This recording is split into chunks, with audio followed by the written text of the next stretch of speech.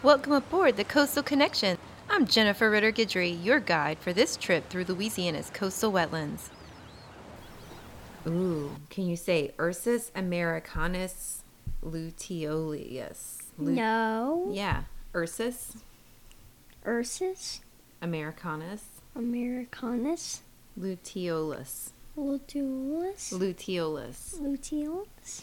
Yeah, that's the Louisiana black bear, one of 16 subspecies of the American black bear, and it's found in parts of Louisiana, mostly along the Mississippi River Valley and the Atchafalaya River Basin.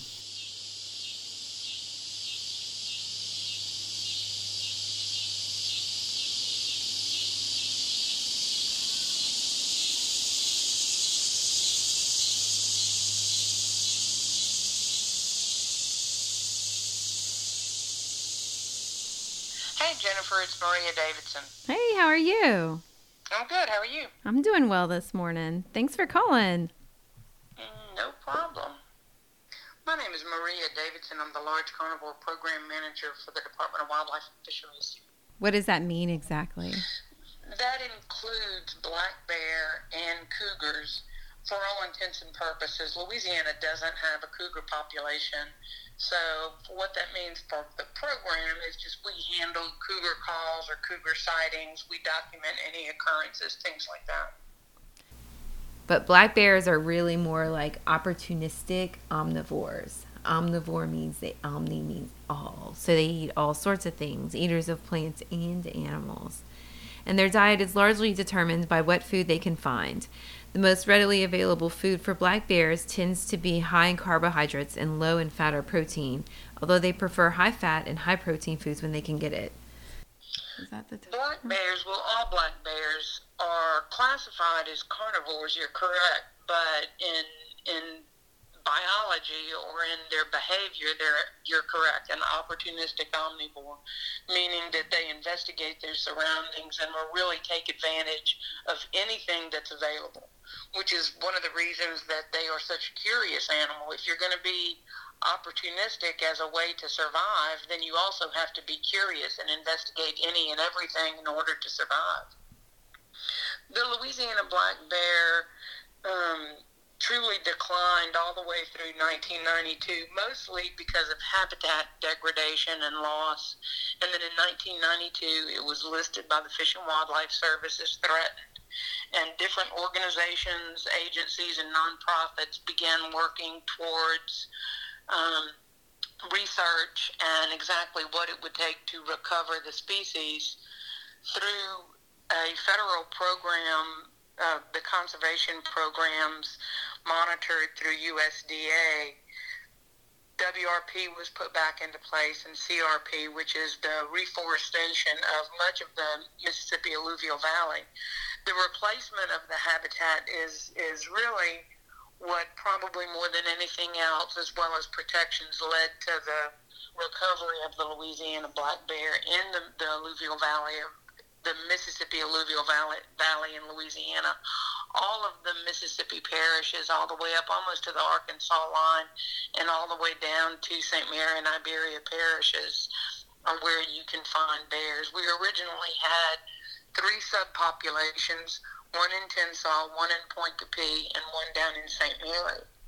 Then in 1990, the agencies worked collaboratively, and we began a relocation project to develop a 4th subpopulation to encourage genetic interchange between the 2 northern subpopulations. So for 9 years, we moved females with their cubs out of their winter dens into the Three Rivers complex area, which is right centered around the Richard K. Yancey Wildlife Management Area. Over that time frame, we moved 48 females and 104 cubs. So that seeded a population there that encouraged genetic exchange through this hopscotch type system from the Point Capee population up to Tensas and then back the other way as well. So with all of that, we began doing some population viability work to not only create some estimates so we knew how many bears we had in Louisiana, but also exactly how many bears would it take to meet the benchmark that the Fish and Wildlife Service had set forth, which was 95% chance of survivability over 100 years. What exactly that meant in terms of population numbers is something we had to determine and then figure out how to meet, which we have now done. Through some modeling work with Dr. Joe Clark with the University of Tennessee, we determined that female survival needed to be right around 90% or greater in order to meet that benchmark. And this is all, of course, post-delisting. After the populations recovered to the point that the Fish and Wildlife Service could delist, then full management was then given back to LDWF, which happened in the spring of 2016. Since that time, we have continued to monitor the populations. We began hair snare work pre-delisting, so we began back in 07, 06, and we have continued to this day. So in Tensas, we have 15 consecutive years of non-invasive sampling, and in Point Capee, just 1 year less. So we have a great data set for these subpopulations in order to provide us information on not only how they're doing, but enables us to project how they will do into the future. So the black bear is a large, bulky animal with long black hair and a short, well-haired tail.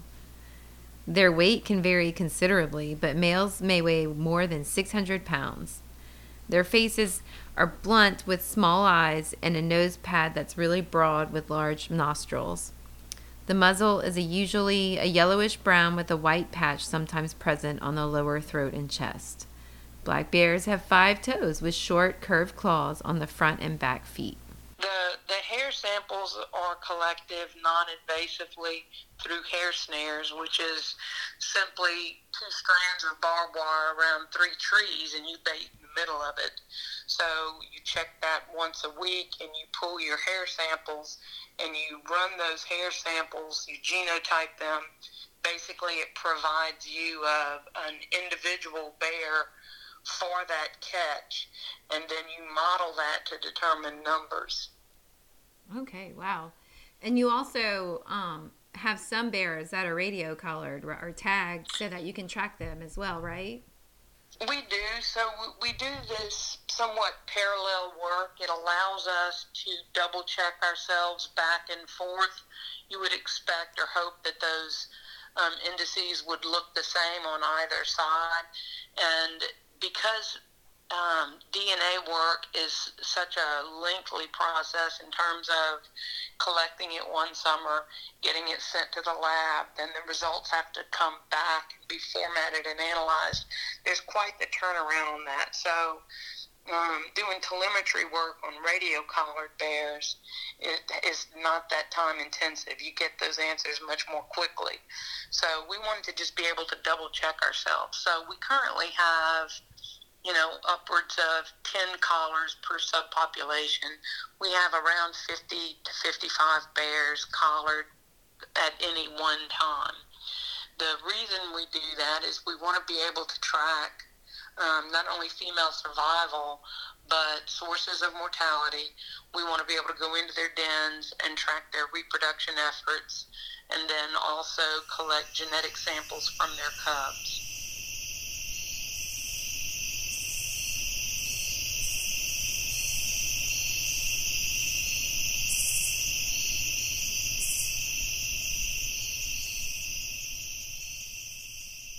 So a family unit would generally just be the mom and 2 cubs? Well, the family unit is ever changing. So a female is in estrus, and she breeds during the summertime with males that she will likely, generally not see again. And then in the denning season, in the wintertime, somewhere around January, maybe late December, she'll enter her winter den and give birth to her cubs. And she'll stay in her den till, March or April. She'll emerge with her cub of the year, which is a little 5-6 pound cub, and she will keep those cubs with her all year long. They will den together that following winter, and then when they emerge the next spring, it won't be very long after they emerge from their den, those cubs will then be on their own and begin to leave their mom. Okay. At that point, she will tend to somewhat aggressively run off her male cubs. Female cubs oftentimes can stay fairly close by and continue a loose association with their mother, not be right there close to her, but definitely within her home range or just next door. So female cubs stay pretty close. So then that following summer, she will also come back into heat. So a family unit is forever evolving. Okay. Through her reproductive cycle. And how long does it take a young female bear cub to start her reproductive cycle? As in all animals, puberty is based on reaching mature weight, and so it can depend upon the habitat those animals are in. And if you have really good habitat where the animals are growing very quickly and putting on sufficient fat, then she can begin cycling and even breed at 2 years old. But that's not the average. It's usually a little bit older. And just like a lot of animals, when very young females breed, it can sometimes take them a time or two to be able to figure it all out. They may not successfully raise the litter. There's a lot of obstacles to successfully getting a cub from born in the winter den to successfully wean them off at 1.5 years. So it may take a female a time or two to be able to figure it out. Yeah. But if she's in good habitat and she's in good shape, she should have cubs every other year. Well, they do. Bears have mark trees as part of marking territory. So they'll stand and rub their scent glands and their fur on a tree, and if you find a tree, I've seen some videos and stills and things of cameras placed on those trees, and every bear that comes by it will do the same thing. They'll rub and leave their scent on it.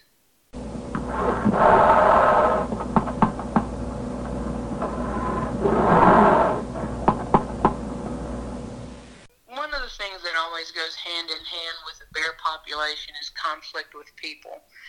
Bears are different than other species in terms of the amount of conflict that they can create, because it goes back to them being an opportunistic omnivore. They will take advantage of anything that's edible, and that includes deer corn or agriculture or garbage or pet food, livestock food, all of the above.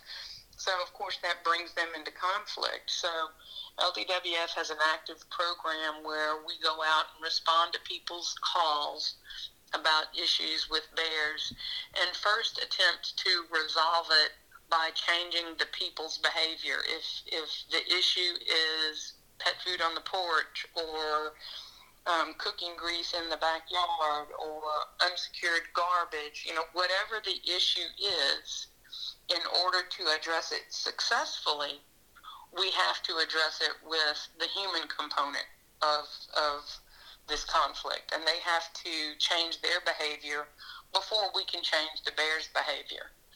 An old retired colleague of mine has always said, you cannot teach a bear not to eat.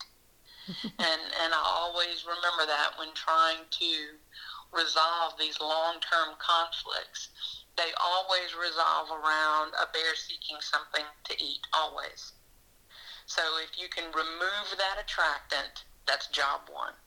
So that's where we go to first. And then, if it's required and there's nothing else we can do with the situation, we will trap the bear.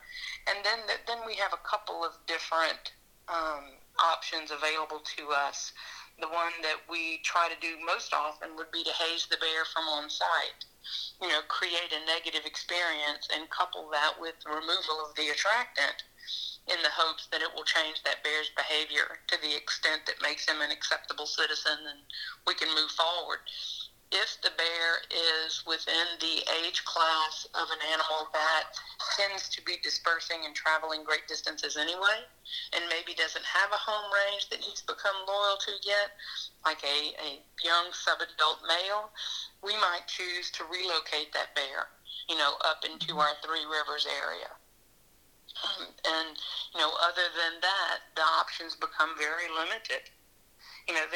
People have a tendency to want us to just take care of their problem and make it go away. And there's this misconception that you can just trap a bear and relocate it, which of course is not the way it works. That just doesn't happen. It's just not the way it works. It's a lot more complicated than that. And in that vein, we began working with the Southeastern Association of Wildlife Agencies through the Large Carnivore Working Group, and we created a education program anchored by a website called BearWise. It was created by the 16 Southeastern state bear biologists, so it's all purely factual information, and it's come a long way. It's a great website. It's meant to be a one-stop shopping in terms of you have a question about a bear, you have a question about a bear issue or bear conflict, or you have a problem with a bear at your house or your camp, or fill in the blank. You can go on bearwise.org and get that question answered. Louisiana, like most states, has struggled with how to change the public's behavior in terms of bears. And bringing those resources together and combining them has really been a great thing so far, and I think that it's going to go a lot further before it's done. And creating a public knowledge and awareness of what we need to do in order to minimize and or resolve human-bear conflict. So that's where we're really focusing our efforts while continuing to manage conflicts basically as they happen here in Louisiana.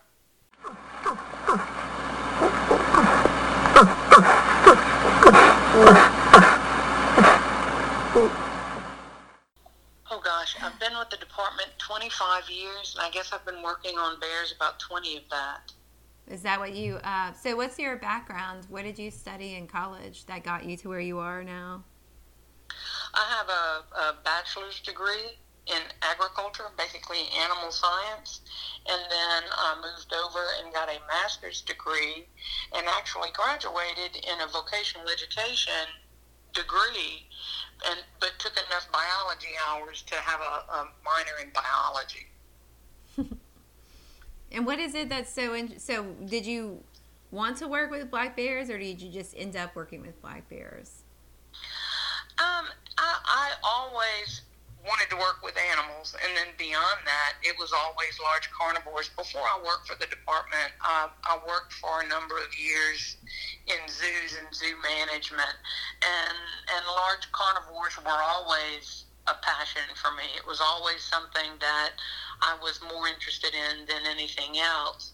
And when I moved back from one of my zoo careers back to Louisiana, working on something that was closer to home and had more conservation effort, I think made sense to me. So I applied to the department and was hired. You have to have some small soft spot for the animal at this point, right? Oh. I mean, what do you like about the animal? I'm curious. It's much beyond a small spot for sure. Bears, black bears, grizzly bears, polar bears, all of them are just an amazing taxon. And the time I've been able to spend with bears is very special to me and important to me, and something I will treasure forever.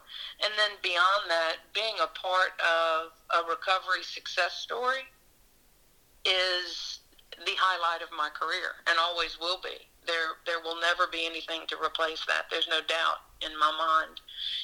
In the beginning of this, I have worked in different geographical areas in Louisiana and personally witnessed the range expansion and subsequently the recovery of subpopulations and a population of animals that the highlight of my career, for sure. For more information about, the Louisiana Bear Program, people can go to our website, which is wlf.louisiana.gov.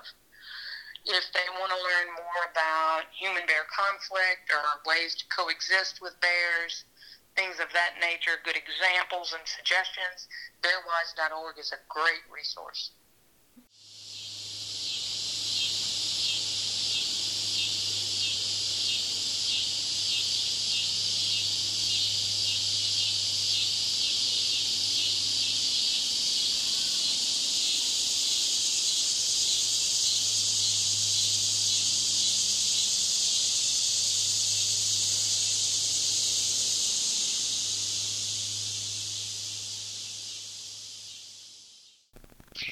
My name is Joseph Clark, or Joe Clark. I'm a research ecologist with the U.S. Geological Survey. I work with the Northern Rocky Mountain Science Center.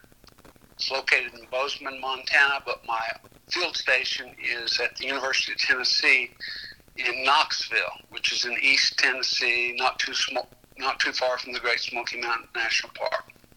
So I do a lot of work on bears and some other species as well, mostly large mammals. But my primary focus has been on black bears.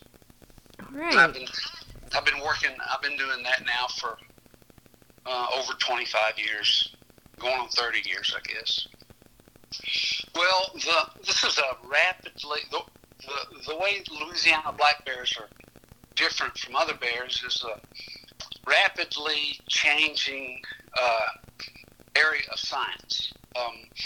A lot of the subspecies that have been around for years and years and years were based on some limited samples of skins and skulls and other things. And probably the most recognized taxonomic work comes from Hall, and that's where the 16 subspecies were developed. And so over the years, people have looked at that, and they've compared skull morphologies and those sorts of things, and verified some of the subspecies and that kind of thing. But we know now that an animal's morphology, or their shape and form, is governed a lot by the habitat where they reside. So, animals that have a readily available food supply are going to be bigger. They're going to have different body dimensions than other species somewhere else. And a lot of times, also, there's just similarities as a result of animals being isolated by distance. And so, over the years that you get some similarities within populations as well. And a more recent genomic analysis of the American black bear tends to want to lump the Louisiana black bear as well as the Florida black bear and the eastern black bear, or the American black bear, into one subspecies group. So it may be that they're not they're not that unique subspecifically. They've been characterized as having kind of a long, narrow skull compared to some of the other bear species, but that may be just part of their environment, or maybe just part of the region of the country, where they're at. They may not, from a genetic standpoint, they may not be that much different than black bears all over the eastern United States. So, yeah, these taxonomic designations are it's sort of created by man for man. Whether it means a lot biologically, we don't know. The truth is, though, that we have this, several small populations of bears that are isolated and have, there's evidence that there's some inbreeding going on. The population is small from a demographic standpoint. So, that means that whether they're a unique subspecies or not, they deserve our protection and our ability to try to recover those populations. And so it's sort of moot in a way, because we're going to do everything that we can to try to help those populations along anyway. I was the bear biologist with the Arkansas Game and Fish Commission at the time of listing. And so I had attended some of the early meetings, to discuss what was going to be done about that and that sort of thing. So I've got a long history with the Louisiana black bear and its management. We say my research. Really, this work involves a whole lot of different people. Lots of students and technicians over the years. A lot of work done by Dr. Mike Pelton and his students that came along before me. A lot of work by folks like Maria with the Department of Wildlife and Fisheries, and Paul Davidson, with the Black Bear Conservation Committee. All of those people had a lot to do with getting a bear management program off the ground. And when I came over to USGS in 93, I think, it's been a long time, and I'm getting older, and so, every day is sort of a new day to me, but so it's hard to remember that far back. It's been a long time, and Maria contacted me about starting this work in Louisiana to try to determine, where the population stood and what needed to be done and how we could assess whether it was recovered. And there were endangered species questions and that kind of thing. That the state was under, the auspices of the U.S. Fish and Wildlife Service to try to manage this endangered species, and they were, interested in getting it taken off of the endangered species list if appropriate. But my goal has always been just to provide these agencies with the very best science I could to help them make that decision. And, for me, recovery was always more important than delisting. And I think that's probably the case for most of the other individuals that have been involved with this, too. Currently, most Louisiana black bears live within 4 areas of Louisiana, including St. Mary and Iberia parishes in South Louisiana, Point Coupee Parish in Central Louisiana, the Richard K. Yancey Wildlife Management Area in nearby Concordia, and Avoyelles parishes in East Central Louisiana, and Tensas, Madison, and West Carroll parishes in Northeast Louisiana. You may also see bears in areas outside of this range, as male bears sometimes wander long distances from the area of their birth. It was a lot of hot work in the summertime with water moccasins and rattlesnakes and mosquitoes, and then in the wintertime, cold weather. Usually a lot of times these bears would den in big cypress trees, which means you have to get to them in a boat and then climb the tree. Some of the times the cavities and the bears in them were, you think about a bear in a tree, you think about them, in a hole in the tree 10 feet off the ground. They're a lot of times up really high. So we had some bears that were probably 80 or 90 feet off the ground that we had to climb and get them out and lower them with ropes. And thank God for graduate students that were very skilled with climbing and very fearless. It was really something to see. We had a clear goal. We wanted to try to recover the species. In a way, we had some things going for us. The bears themselves were pretty resilient. The habitat, in a lot of places around the world, the habitat's gone and it's not coming back. And that's not the case in Louisiana. When I first started going to Louisiana, it was small islands, bottomland hardwoods, isolated in a sea of soybeans. And today, because of the wetland reserve program and the conservation reserve program and other programs, a lot of those fields are being converted back to natural vegetation. Oak trees are being planted, and you've got, you know, just fields years ago that are now growing up, pretty good size little oak trees in them.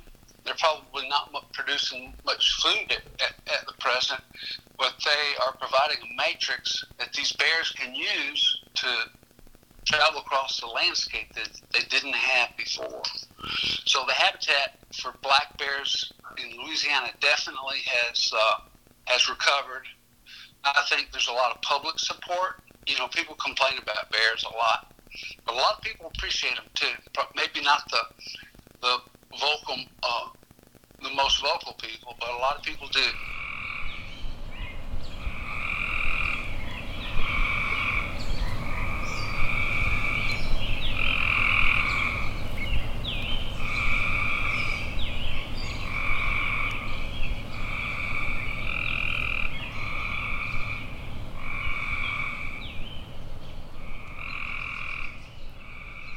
Techniques that are out there called spatially explicit capture recapture, something that we hadn't done much of in Louisiana in the past, but we're starting to do more of it. We just completed a big study to estimate the bear population size in the whole southern Appalachian region, 16 million acres, and we did that with about 900 of those hair traps.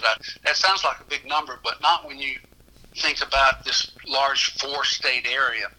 And that's sort of what we're doing in Louisiana, and also southern Arkansas and Mississippi, to try to get a better picture of the bear population from a regional perspective. Because she's right, you know, the surveys are just for those constrained populations within those 2 or 3 areas. Mm-hmm. And we really don't have a good handle on what's going on outside there. And we expect that there is some expansion, and this work should help us document that if it's occurring.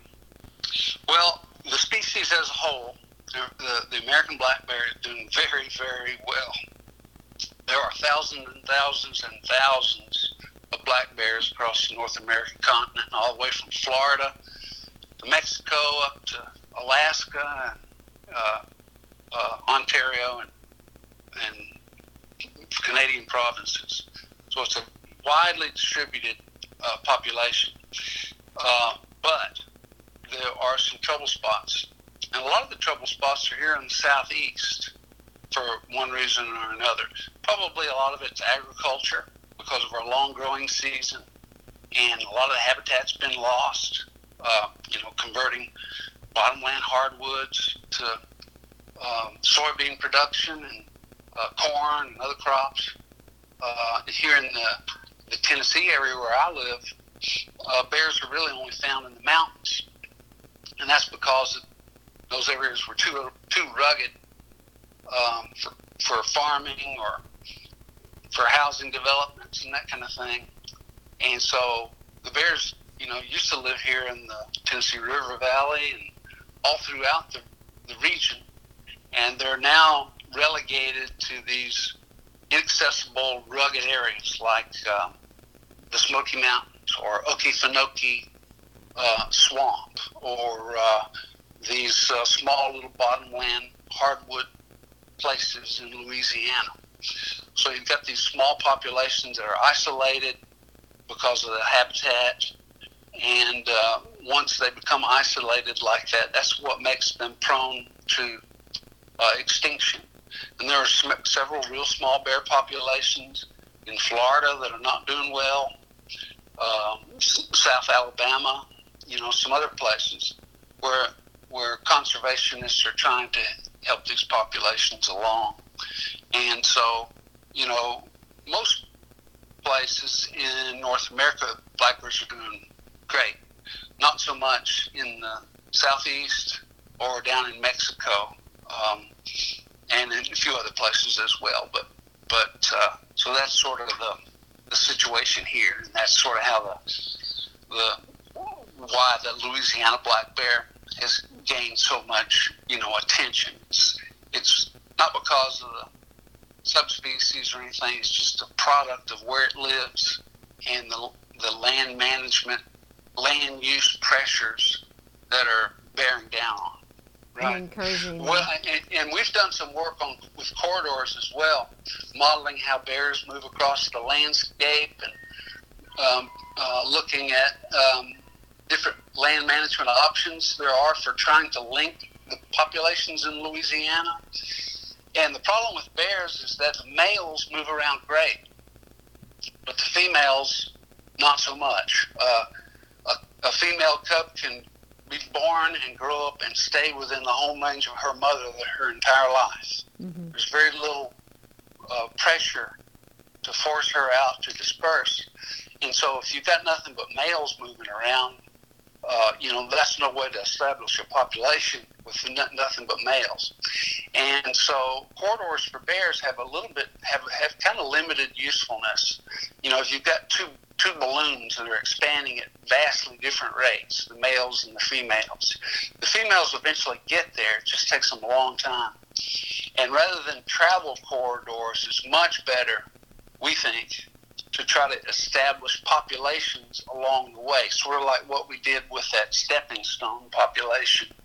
It's much better to do that and let the bears make it from one place to another at a much reduced distance and have them rely on sticking with a corridor for a long. There's not a lot of impetus for the females to move in those areas, and even males, they tend to go all kinds of different directions, and so they're not real directed, and they don't think much about going across a big open field or something like that. So it's sort of hard to haze them to go the direction that you want them to. One thing that we're looking at in the future is maybe some genetics work. There may still be some inbreeding taking place in some of these populations, and so it may be useful to move animals from one subpopulation to another, and not let them do it themselves, but sort of in a human-assisted way to try to establish, maybe in the same way that we did the original reintroduction, by trapping females with their cubs. But we want to make sure that we're putting the bears that we need in the right places, and the populations that need those genes are getting them. And so we really need to do a genomic analysis of the bear subpopulations in Louisiana and elsewhere to see where the needs are. And so that's one thing that we're interested in. We haven't gotten the funding to do that work yet, but we're hopeful that it's something that we could do in the future. And because this needs to be done in an informed way rather than just moving animals across the landscape, like it was once done.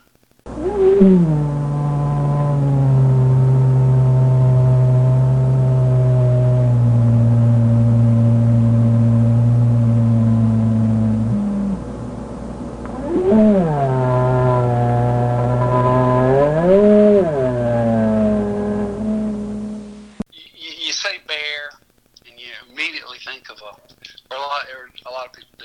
Immediately think of a animal up on its hind legs, snarling, swiping its paws left and right, and,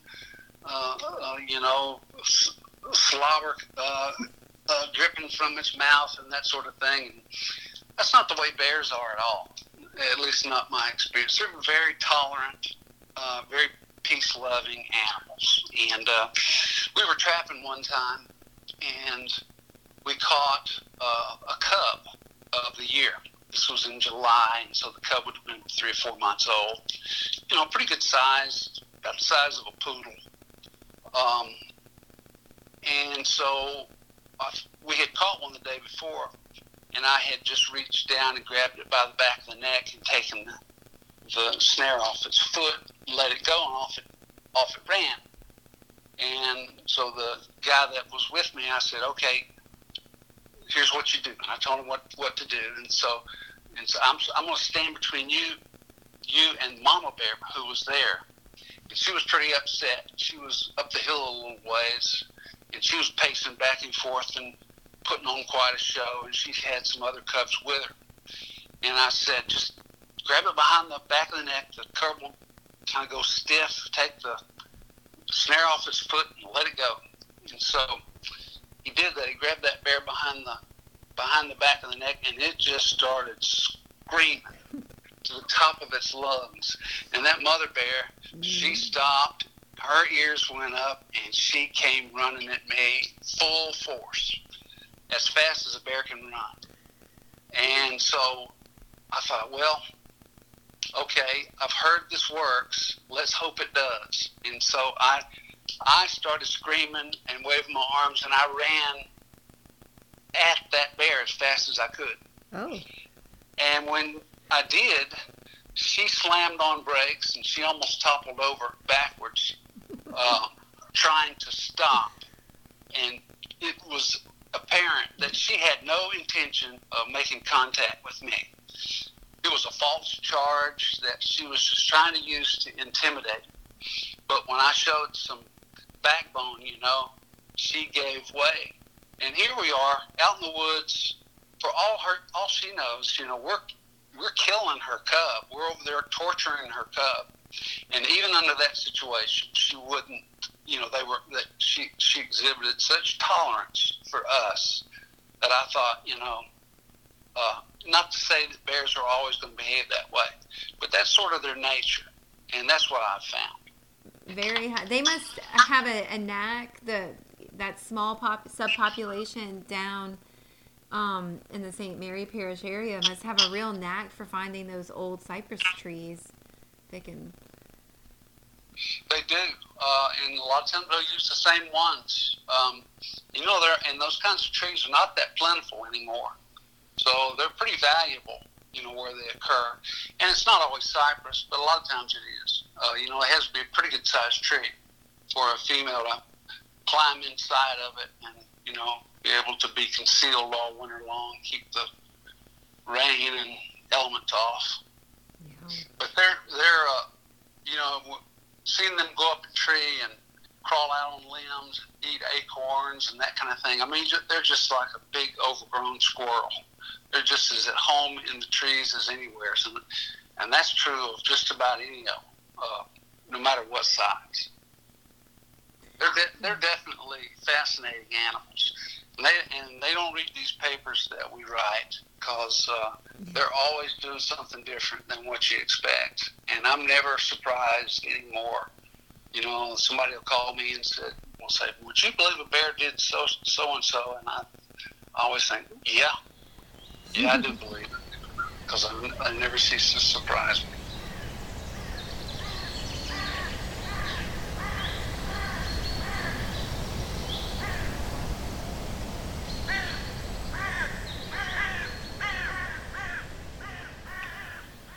My name is Paul Davidson, and for 25 years I was executive director of the Black Bear Conservation Coalition. Been very involved in a lot of conservation initiatives over the past 30 years.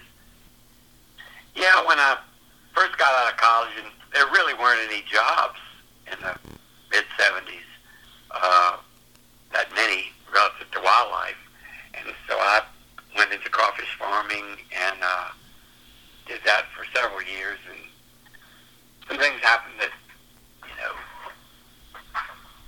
people, midnight dumpers dumping into the canal that I pumped from that caused me to lose $100,000 worth of crawfish one year, and that's what really got me involved in more environmental conservation stuff. Was things were going on around me that were very negative to, having negative impacts on the environment. So I just started trying to see if I could make a difference. And I got hired by the people who started the BBCC, not because I knew anything about bears. It was just that I had a history of pulling diverse groups together to address complex issues. And I worked a lot with air quality issues in Baton Rouge, sitting down with plant managers and environmentalists and members of the community to try to just see what we could do. And if you weren't here, but in the late 80s, EPA was threatening to come down with some pretty strict restrictions on cars and everything else. So it was important that some of the air quality issues be developed and addressed. And when the bear was listed in July of 1990, it was at the height of the conflict over the spotted owl in the Pacific Northwest. And there was a legitimate fear that something like that could happen here. And, the Endangered Species Act was getting a lot of negative press at the time, and a lot of misinformation was out there. But in the reality, the Endangered Species Act only has the potential to impact activities on federal land, on federally funded projects, or on federally permitted projects.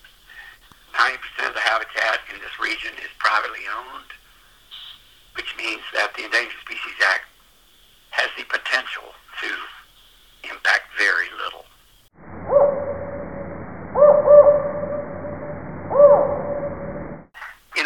Bears is what brought it all together, made it come to a head.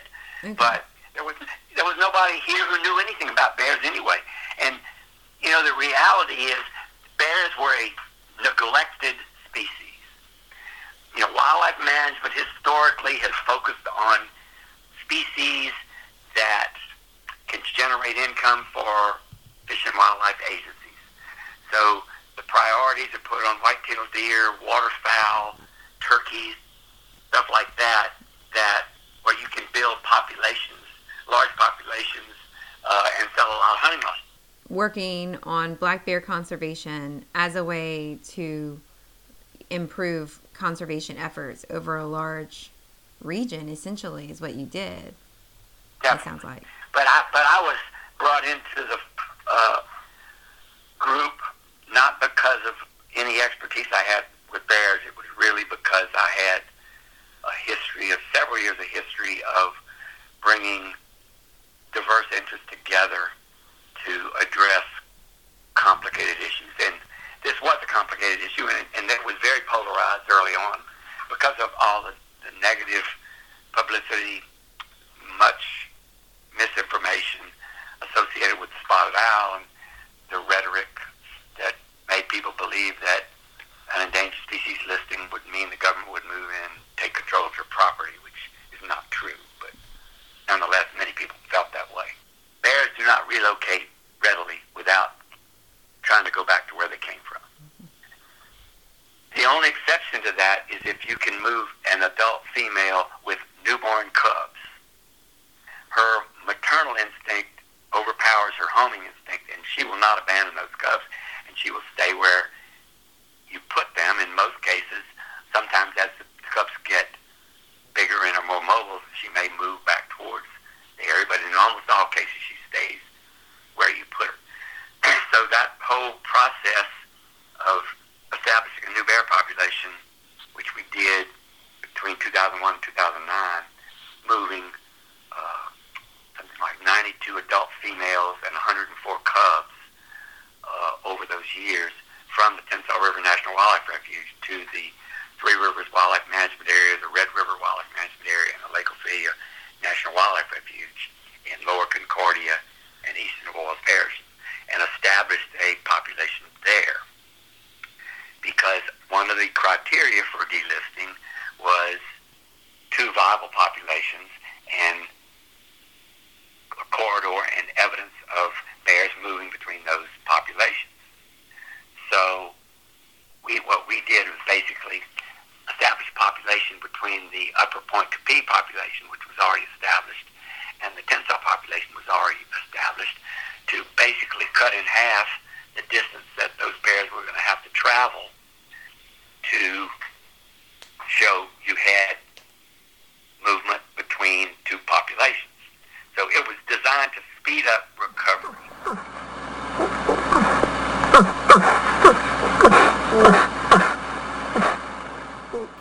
Bears are really cool animals to start off with.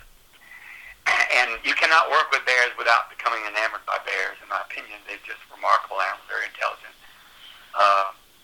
very good mothers, just a cool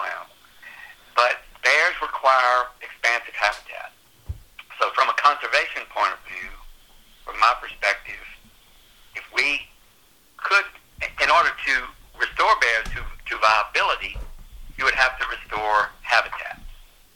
But it really led to a greater conservation mindset and movement.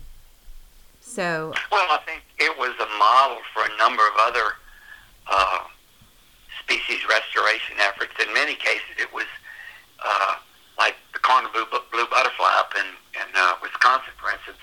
They used a similar model and were very proactive, and it was very much funded by the timber industry. They headed off a listing by getting very proactive in doing things to help, help the butterfly. Mm-hmm. And there was an effort, and actually one of the big things that came out of our efforts were changes to the Endangered Species Act to make it more user-friendly. Helping educate people about the natural world, because one of the things, and I have a son that's getting ready to go into wildlife biology, and why I push that is wildlife is the primary indicator for the quality of life on this planet. When you start seeing species in trouble, you need to really pay attention, because there's something going on, even though it's on a small scale now, that ultimately, if we continue to allow these species to get into trouble and habitat issues, water quality issues, air quality issues, whatever it is, ultimately it's us, humans, that are going to be the ones that have to deal with it, because we're the species that's going to affect ultimately. So you got to pay attention. A sign of a healthy forest means that there is a Louisiana black bear population in it. It may not be obvious, you may not see it on a regular basis, but if there's bear habitat that's accommodating and you can support a bear population, then you're doing a good job in maintaining your bottomland hardwood forest area. And there's a lot of incentives to protect that kind of land.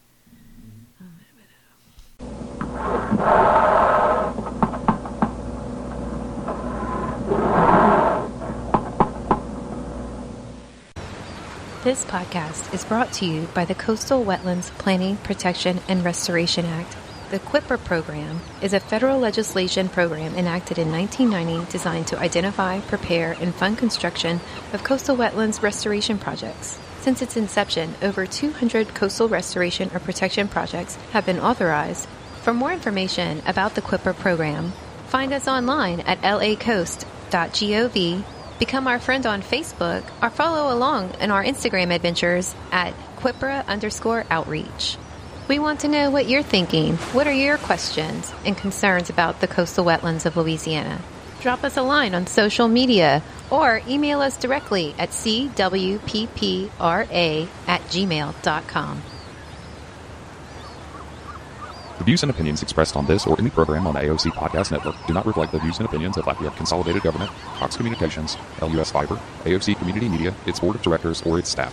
To learn more about becoming a community media producer, visit us on the web at aocinc.org.